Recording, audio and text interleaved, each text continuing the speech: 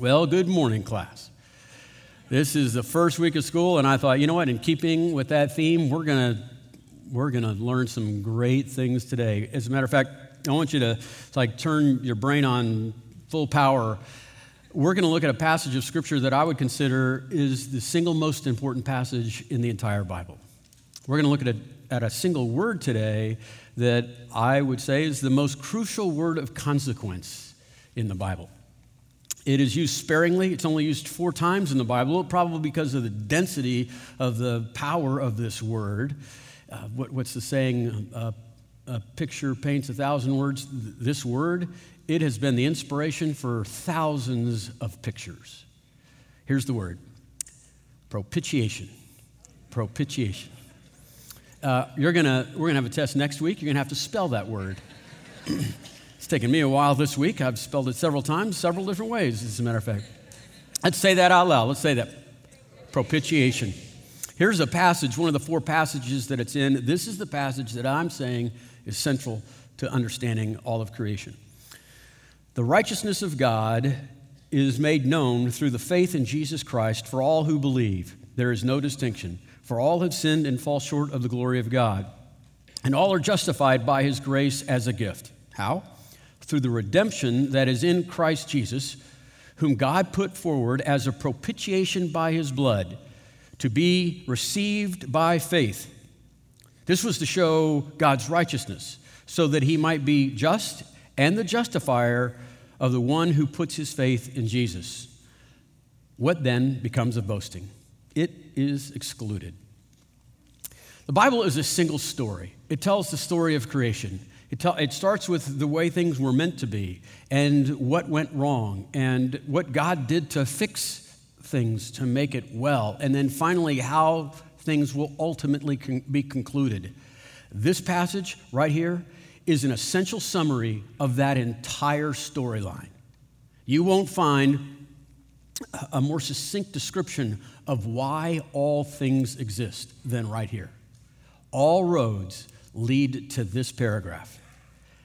Extremely powerful, life transforming, and maybe too deep for us in just a few minutes. So I'm going to pray that we might be able to understand and fast forward. Join me.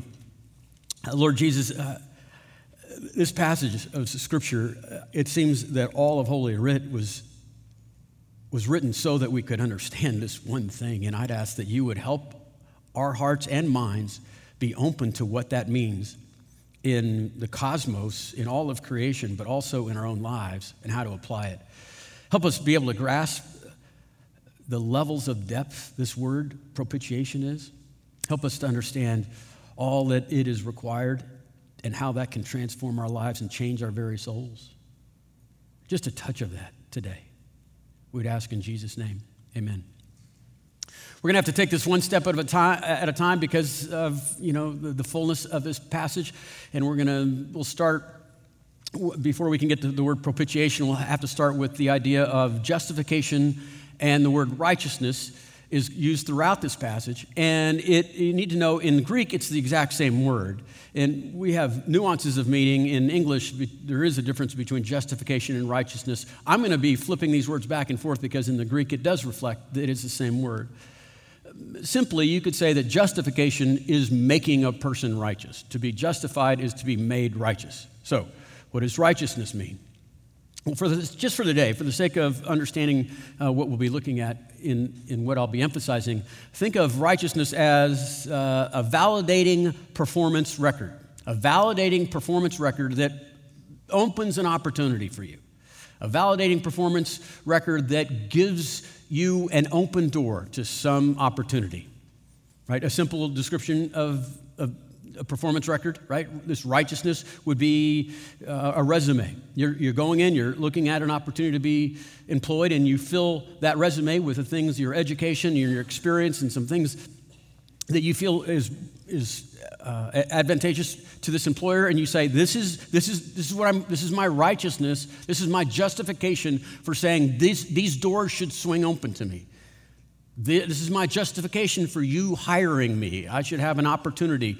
I should gain access because of this righteousness. Okay, now, in the context of the Bible, what we're looking at, we're saying, okay, this is a validation of performance record to open the door and gain access to heaven. Absolutely. This righteousness that we're talking about gives you access to heaven. But infinitely more important for our discussion today, this is what I want you to learn today, is it opens the door to a relationship with God Almighty. It's not just heaven, it gains access to the creator and the maker of all things.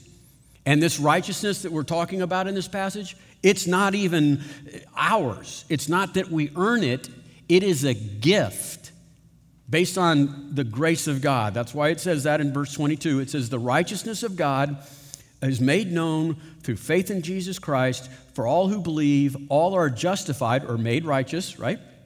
By his grace as a gift. Grace as a gift. It's just given to us. We'll look more details in just a minute, but the power of this idea that we're looking at today, that this righteousness is gift from God, the power is found in this equation, this truth, that the gift of God's righteousness is infinitely greater than simple forgiveness. The gift of God's righteousness that we're referring to in this Romans passage is infinitely greater than simple righteousness. When people say, I've been justified by grace, I'm forgiven, that's true. But there's so much more, because the concept of forgiveness gets us to like break even. What I want you to hear today is the concept of righteousness, the righteousness of God that is given to us as a gift. It's infinitely more. Let me give you some illustrations for this. In the context of indebtedness, right? I think most everyone in the room, if you were $1 million in debt, it would cause great turmoil in your life. Sleepless nights, you be in panic, the phone calls, the doors being knocked upon. How am I going to possibly pay this back? And then you are forgiven of that debt. You would be thrilled. You'd be at zero. And zero is the new rich. You'd be fired up with that, right? That's forgiveness. That's not righteousness. Righteousness is when you go back to your account and someone has placed $35 million in that account. More money than you could imagine spending in a couple of lifetimes. That's righteousness. In the context of shame, forgiveness could be looked upon as, let's say you're in the military, and in the context of combat, you desert your unit. And so now you're being brought up on charges of desertion. And forgiveness would be they drop the charges, and not only that, they don't leave you with a dishonorable discharge. They just leave you alone and let you go. You'd be very happy about being forgiven in the context of that shame. But that's not righteousness. Righteousness is when you find yourself being called to the Oval Office and they're putting a blue ribbon around your neck and you're getting the Medal of Honor. That's the honor attached as compared to the shame that was negated. In the subject of power, right? Forgiveness would be able to, if you receive forgiveness, and you would give you the ability to have the power to forgive, let's say, family members. Some of you from difficult families and members are very cruel to you. And forgiveness would give you the power to disconnect, right, the wires between what they say and your soul. It wouldn't hurt, or wouldn't hurt as much. Forgiveness could bring you that. But righteousness, it could give you the ability to love them. Sincerely love the people that are trying to destroy you in ways that only they would know. Now, let's look at this in the context of our conversation, the righteousness of God. Remember, righteousness is this certificate that allows us to have an open door in our relationship with God.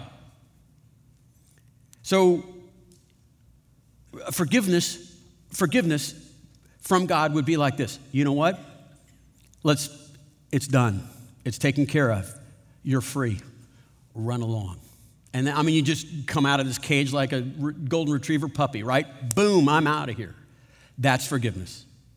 This is righteousness. He doesn't say, go, you're free. He says, no. You come here. You climb up here. I want you to enjoy my love and my presence for eternity. That's infinitely better than forgiveness. I'm not suggesting forgiveness isn't a bad thing. I'm just saying this righteousness, it's different. It's life-changing. And it's not even ours. He's not even talking about our righteousness. Look what he says in verse 22, okay? He says, the righteousness of God has been made known through faith in Jesus Christ for all who believe. And we are justified, we are made righteous by his grace as a gift. This righteousness is not, it's not like he's made us righteous. It's not the righteousness from God, it's the righteousness of God. This is what's on our resume. This is what we put on there. This is the thing that's at the top. What do you have here? The righteousness of God. Where'd you get that? It was a gift, by faith. So forgiveness gets us out of debt, gives us an expression of shamelessness. It gives us a limited amount of power. But this gift of the righteousness of God, it has the power to absolutely alter the essence of our souls. This righteousness of God. When God looks at you, he doesn't look at you all cleaned up. Okay, in the Bible, righteousness is used sometimes as a descriptive term. You should be a righteous father, a righteous judge, a righteous something, right? That's not what he's talking about, you cleaned up. This is the righteousness of God covering you. When he looks into your face, he doesn't see you new and improved. He sees the eyes of Jesus, the Christ, his only begotten Son. That's infinitely different and better. How can this happen? Not the part where you put your faith in Jesus Christ, his death and resurrection, and in that promise, right? I'm talking like logically, cosmically. How can God do this? How can he get away with this? This is the dilemma of the entire Bible story. Can God do anything he wants? No, he cannot. And this is one of the things he cannot do. He cannot turn a blind eye to rebellion and insubordination and injustice. He can't. He can't be anything but just. And so he can't just allow injustice to go, undealt with, right? It has to be acknowledged and paid for. There's bills to be paid. And here's what's happening here, again, in the bigger picture. Demons, angels, all of creation would, if he were to just hand out righteousness like this, give it away for free, angels and demons, all of creation would say, they would charge God Almighty with contempt of justice. They could say, that's not fair. They would say, that's wrong. You can't do that. If you love, you must be just. Because the people who suffer from injustice, they want to see something happen here. And if there's no justice, then there's no love. So how does God do it? How does it work? Propitiation. That's how it works. Propitiation is the means that God uses so that he could give out the righteousness of God and still stay righteous. It's the way he could declare us to be justified and still be just. That's what's happening in 24 and 25. Here's the verses again. We are justified by his grace as a gift through the redemption that is in Christ Jesus, whom God put forward as a propitiation by his blood, to receive by faith. This is to show God's righteousness, so that he might be just and the justifier of the one who has faith in Jesus. It's the means to get to the end of this dilemma of being able to make us able to have a relationship without compromising the character of justice. Propitiation is an Old English term. It means to appease the wrath, usually of some kind of deity, to satisfy or turn away the anger. We all kind of have images of this pagan, right, serving under a deity that's melodramatic, right? Moody, unpredictable. And so, to keep the lightning from hitting them or whatever, the storms from coming, whatever the harvest next season, they placate. They want to be on the good side of their God. And so what do to stay on the good side of God? They bring him gifts, right? They serve at the temple. They pray and talk to him and ask for, blessings upon their lives. And if they find themselves at the angry side of God, then my goodness, let's do whatever it takes, to calm him down.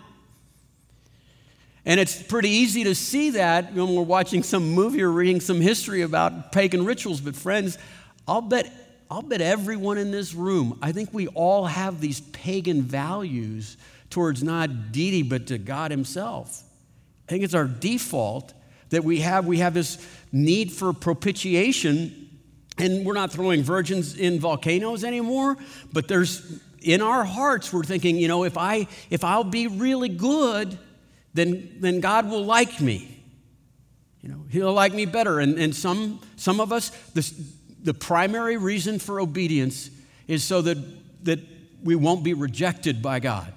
Some people that are really disciplined, and can really get things in order, they go so far as to feel they have an obligation by God, that he's obliged to pay them back. And look, I'm a good person.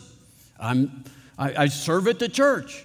I'm generous with my time and resources. I've done all the little things you're supposed to do to raise your children well. So, God, now it's on you. You make sure we're all safe. Everything works. I've done my part. And and when some things don't work, you can see them snap. Some people even leave, the church in Christ because it didn't work according to plan because they were worshiping a pagan God, right?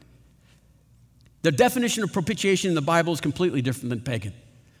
Why propitiation is required in other, pagan things is because you never know the mood of the God. You never know when you'll be safe. And in the Bible, why? The holiness and the justice of God demands it.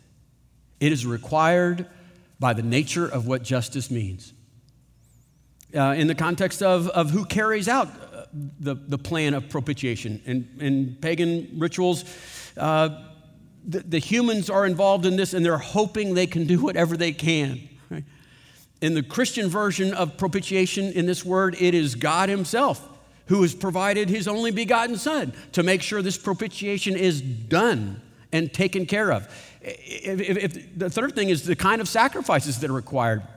In pagan rituals, they never really knew. Right? There's no divine revelation about what is required to satisfy the holiness of God. In the Bible, it says the wage of sin is death. The Bible says the blood of bulls and rams cannot appease this kind of holiness. And so, in the fullness of time, God sent his only begotten Son so as to be a propitiation for the holiness of God. Look what John Stott says. It's a great summary of this word. God himself gave himself to save us from himself. God himself gave himself to save us from himself, from his holiness, from his requirement to be justified. Paul writes it this way in 2 Corinthians. For our sake, God made Jesus to be sin who had no sin, and that in him we might become the righteousness of God. Look, there it is again, the righteousness of God, not the righteousness from God, but the righteousness of God. So let me just review before we get into our next section here. Righteousness, justification, is infinitely greater than mere forgiveness. The second thing is that propitiation is the means that God satisfied his own requirements of holiness. He gave himself to save us from himself. Now, let's look at the passage with that kind of insight, and I'll make one last point here. And we are justified, we were made righteous by his grace as a gift through the redemption that is in Christ Jesus. How does that happen? Whom God put forward as a propitiation by his blood to be received by faith. This was to show Other translations say to demonstrate, other translations say to prove. To show, to prove, to demonstrate God's righteousness, that he might be just and the justifier of the one who has faith in Jesus. All of this was to show, demonstrate, to prove publicly. This is no mere change in status, receiving the righteousness of God. This is the change in the very nature and the essence of our souls from the point of view of God and the spiritual world. This is a radical alteration of going from bent to righteous, not our righteousness, but the righteousness of God. He had to show publicly to all creation that God could do this, that he could give his righteousness to make us just and still be just in doing that. He found, in Lewis's language, a deeper magic, so that Aslan could take the place of the traitor. And so on that Good Friday, on that day-long beating of the Christ, when all that was happening, angels, demons, all of creation, all of eternity sat and watched the nails, the death, and it was asked, anyone have a problem with this? Is this not justice? Does this pay for all crimes against God? No one? Yeah, that's what justice looks like. And Jesus says, it is finished. To prove, to display, to show that God is both just and the one who justifies those who have faith in Jesus Christ. Do you want to have a faith that changes all of your life? You want to have a faith in Christianity that is progressively stronger and with each season of life becomes deeper? You spend all of your time and energy focusing on what this paragraph means. That should tie you up for 1,000 years. That should be adequate. Just as life goes on, massaging, understanding the depth of this. What happens for most church attenders, the reason they don't change, the reason they start following Christ and they say it kind of gets boring and they say, I haven't really changed, or they go, you know what, that was a season, man, that was great. Those were good times. I had this thing that happened to me, and then nothing seems to happen, right? They talk about 10 years ago. Here's why. Because if you don't understand that righteousness is infinitely greater than just forgiveness, and you're just living in forgiveness, it can't grow you for 1,000 years, just forgiveness.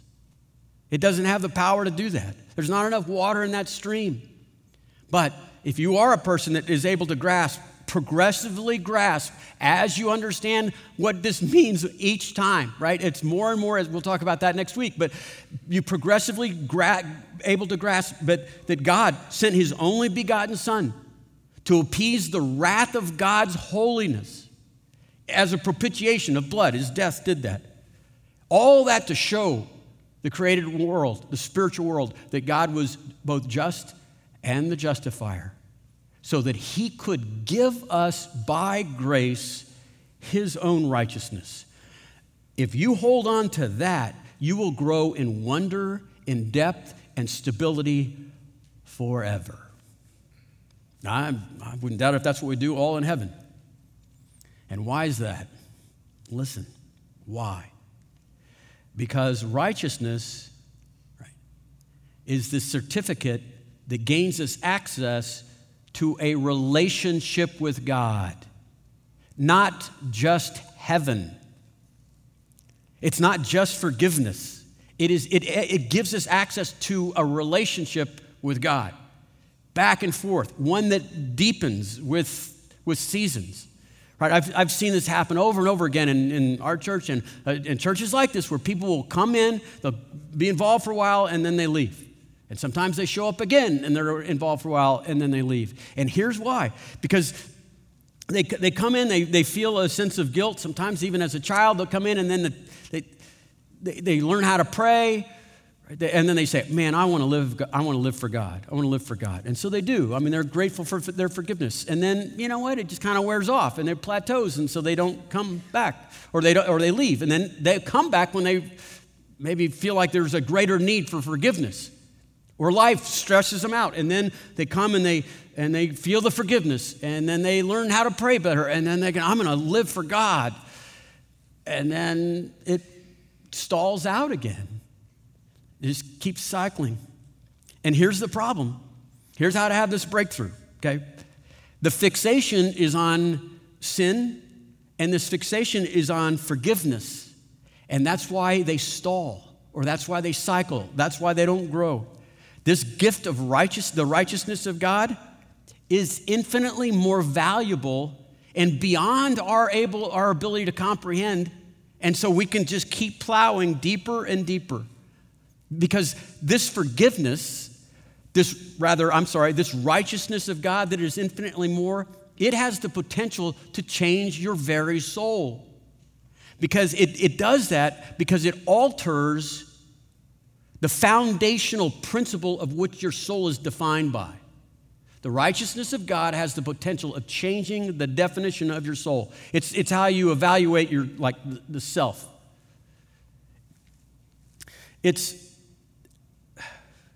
It's not about sin. It's about identity.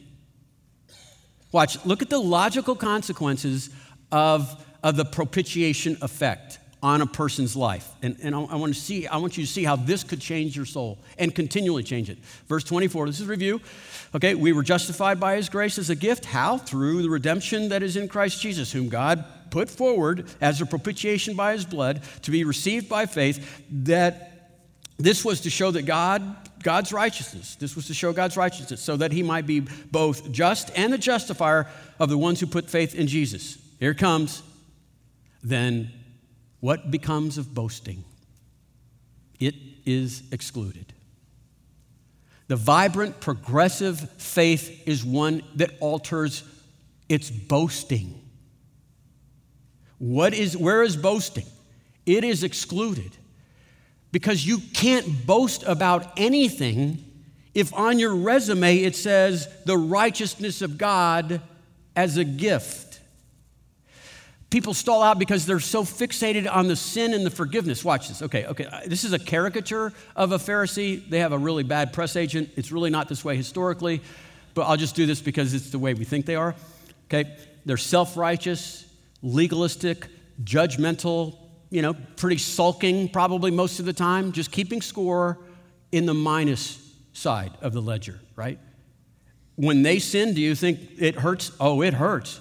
Do they repent? Yes, they do. Do they confess their sin? Yes, they do. And then what happens? They go back to being a Pharisee. They're going to try to still live for God, but they never change ultimately. Because the focus of their faith is on sin and the forgiveness of sin. All the while, there's this infinitely greater thing. The gift of the righteousness of God that was shown to be propitiated by God's own Son.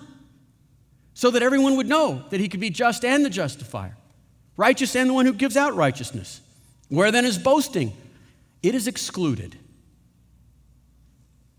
You submit your resume, you have your resume and all this list of things that make you special, all these things that make you, all these things that you could say are my righteousness. And then you add the gift of God, the gift from God, his righteousness on there, everything else just like Etch-a-Sketch, it just gets erased, right? It's gone. Who cares about that stuff anymore? It doesn't matter. And that's how relationships grow in our relationship with God, because it enters us into that, way past forgiveness. It goes into the way we're being defined. It's what's the most valuable thing about us. Let me give you 3 examples of people that have attended our church and they were able to grasp the difference between forgiveness and the righteousness of God being their identity. There was a man in 2008 that lost most of his fortune in the recession that we had. And he was a man who had great wealth, and he was very generous with that. all things were good. It was what he was known for.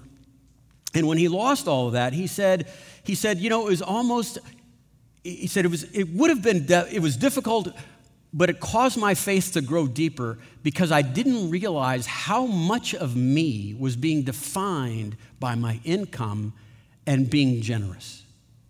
It just kind of slipped in. And the difference is it would have devastated me before, but my boast was in the righteousness I received as a gift, the righteousness of God. And because of that, this other definition of me that 2 years earlier would have been the sole definition had become irrelevant. Sometimes you and I, just going through life, we don't understand what is our justification, what is our righteousness until it's removed. And when it's lost, we go, wow, I was putting way too much weight on that. It mattered entirely too much for me now that it's gone. I was putting that at the top of this resume, not the gift of God's righteousness. There's a lady in our church that is stunning, very attractive, and she's been that way her entire life. And I would imagine, wouldn't know, but if you're attractive all your life, people tell you that all your life. And so, of course, it became her identity. It was the thing that people kept noticing. And then she had some cancers on her face, and so they had to be removed, and she lost her look. That's all there is to it. And she said it was a good thing because then I didn't have to be enslaved to that. All that matters is that I have this gift of God's righteousness. That's what defines me. That's what I'm spending my life learning more about because I have a relationship with God. And now I'm free. I don't even have to compete anymore. Who was competing? Who cared? She did, but not anymore. Let me give you a negative example that maybe will help understand this. We've had more than a few families here when they have little kids growing up, and they're usually very disciplined. They would tell you that they know how to raise children. They would tell you they know how to raise your children. They would say, look how compliant our children are. Look how many Bible verses they know. Those sorts of things. Well, the little ducks grew up and they turned out to be geese, and they were, and there's been, again, more than a few of these families where when the children grew up and were able to express their free moral agency, some of them left the church, some of them left Jesus. And since their justification, these couples, their parenting was what they exalted. That's what was on their resume. That's what mattered. They were good parents. You should be like them. Because it didn't turn out, they had shame, and they quit coming to church because of the shame involved in not being good parents. Now, if they would translate, not focus on just the forgiveness of God that they received, if they would focus on the infinitely greater gift of the righteousness of God they would receive, they would understand that the honor in that gift is so overshadowing the shame that they shouldn't have attached pride to that anyway. But the shame would be overshadowed by the honor of what they'd received, and they wouldn't care what other people thought about them. They could come back and see their friends again, and they could pray together and mourn together what's going on in their children's lives. The point is this. When you look at Jesus Christ, you have to look at him in something more than just forgiveness. You need to look at him as your crown, as your boast. Where then is boasting? There's no boasting except this, that he died for me and gave me his righteousness. Because that is to define you. And here's the most important part about this. If that gift of God's righteousness through Jesus' propitiation, if that's what's defining you, you can't lose that. It can't be taken away. It's not fragile or frail. You're anchored into bedrock. So some of you, maybe this whole idea of what salvation means might be brand new to you, and I would ask that you would consider switching from maybe a form of pagan worship, hoping that God would like you, to this other view, that it's entirely by faith in the promise that death and resurrection was to show that God could and does give the gift of his righteousness to us. It's only by faith. You want to truly live the Christian life? Let's change the subject here. If you're already there and you want to learn how to live a vibrant Christian life that goes on for as long as you live and into eternity, here's the key. What do we say the definition of righteousness was? It was the ability, it was this asset that you had on your resume that gained you access to not just heaven, didn't open the door just to heaven, but to what? Thank you so much. A relationship with God. That's the key phrase here today. It's a relationship with God, and the relationship grows like other relationships. It dies like other relationships. If you neglect a relationship, it doesn't last. If you nurture and are like spellbound by the continuing awareness and revelation of who this person is that you choose to love, that relationship thrives. And so if all you see in Jesus is this forgiveness, then that's that. If you see that this righteousness of God that is given to us as a gift because of the way God did it through this propitiation of Jesus' death on the cross so that he could be just and the justifier, so all of creation could see this, friends, you're never gonna wear down from enjoying that. Because as life goes on, through our successes or our failures, we start realizing, wait a minute, something else got on my resume. And when that happens, you double clutch. Again, you could win the lottery or lose a fortune, but depending upon how much it alters you, you could say, how'd that get there? Where then is boasting? It is excluded. And you can come to a place where that's not your beauty, that's not your health, it's not your youth, that's not your talent. Those things can be lost. This is what defines you. This is what altered the essence of your soul. This gift of the righteousness of God built upon the propitiation of Jesus Christ so that everyone in all creation, everything would know that God had a deeper magic. He could be just and the one who justifies. Why do we meet on Sunday, week after week? We come here to worship God because that's who he is and that's what he's done. And so we do that. Can't miss that. We meet on Sundays so we can gather together and try to learn, apply, go into the depths of the unfathomable of this one paragraph. That's why we meet. That's why we talk. That's what we share back and forth. What does this paragraph mean now? That we would have this righteousness of God so that we have the doors to the soul of God opened up to us so that he could call us in and say, hey, could we have a relationship with you? That's the theme. That's the theme of our whole fall. If I had to do our fall, if I had to name our fall, I would say it's a relationship, stupid. But the marketing team said that would be a bad idea.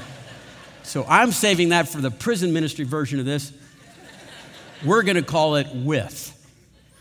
We're going to call it With. And you know what? There's a book we're going to try to all read together through. All our adult communities are going through a complimentary set of teaching on that. We'll have small groups to that. Their books are on sale in the lobby. Look at the title of the book. It's With.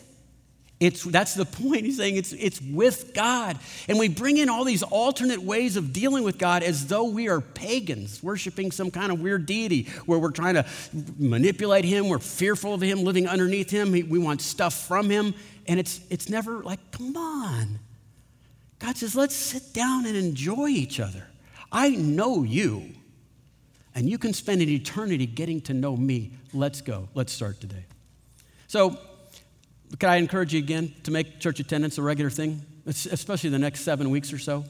Could I encourage you to join a group so that you could discuss it? If you're a volunteer at Grace Covenant Church, we don't want you to miss out on this opportunity, so we're trying to connect the volunteers that are working both hours to connect, and so Chris Lindberger's doing that. I think he's out there at the table to help you. There's a bookmark you can sign up to meet with other people to talk about the series. If you're kind of like you drive in from whatever and this is the best time to do it, why don't you come to the 9:15 service? We'll have a discussion group time, a life group, a bunch of them over there in the auditorium. Go out that door, grab a coffee and a donut on the way, and there'll be tables waiting for you starting on the 26th. We want everybody to do this. Let's stop and ask a simple question. Is your life and your faith and your relationship with God a relationship with God? I hope you're overflowing with gratitude because of forgiveness. But have you heard? There's infinitely more than that. It gives us permission and access to the heart, soul, and the mind of God.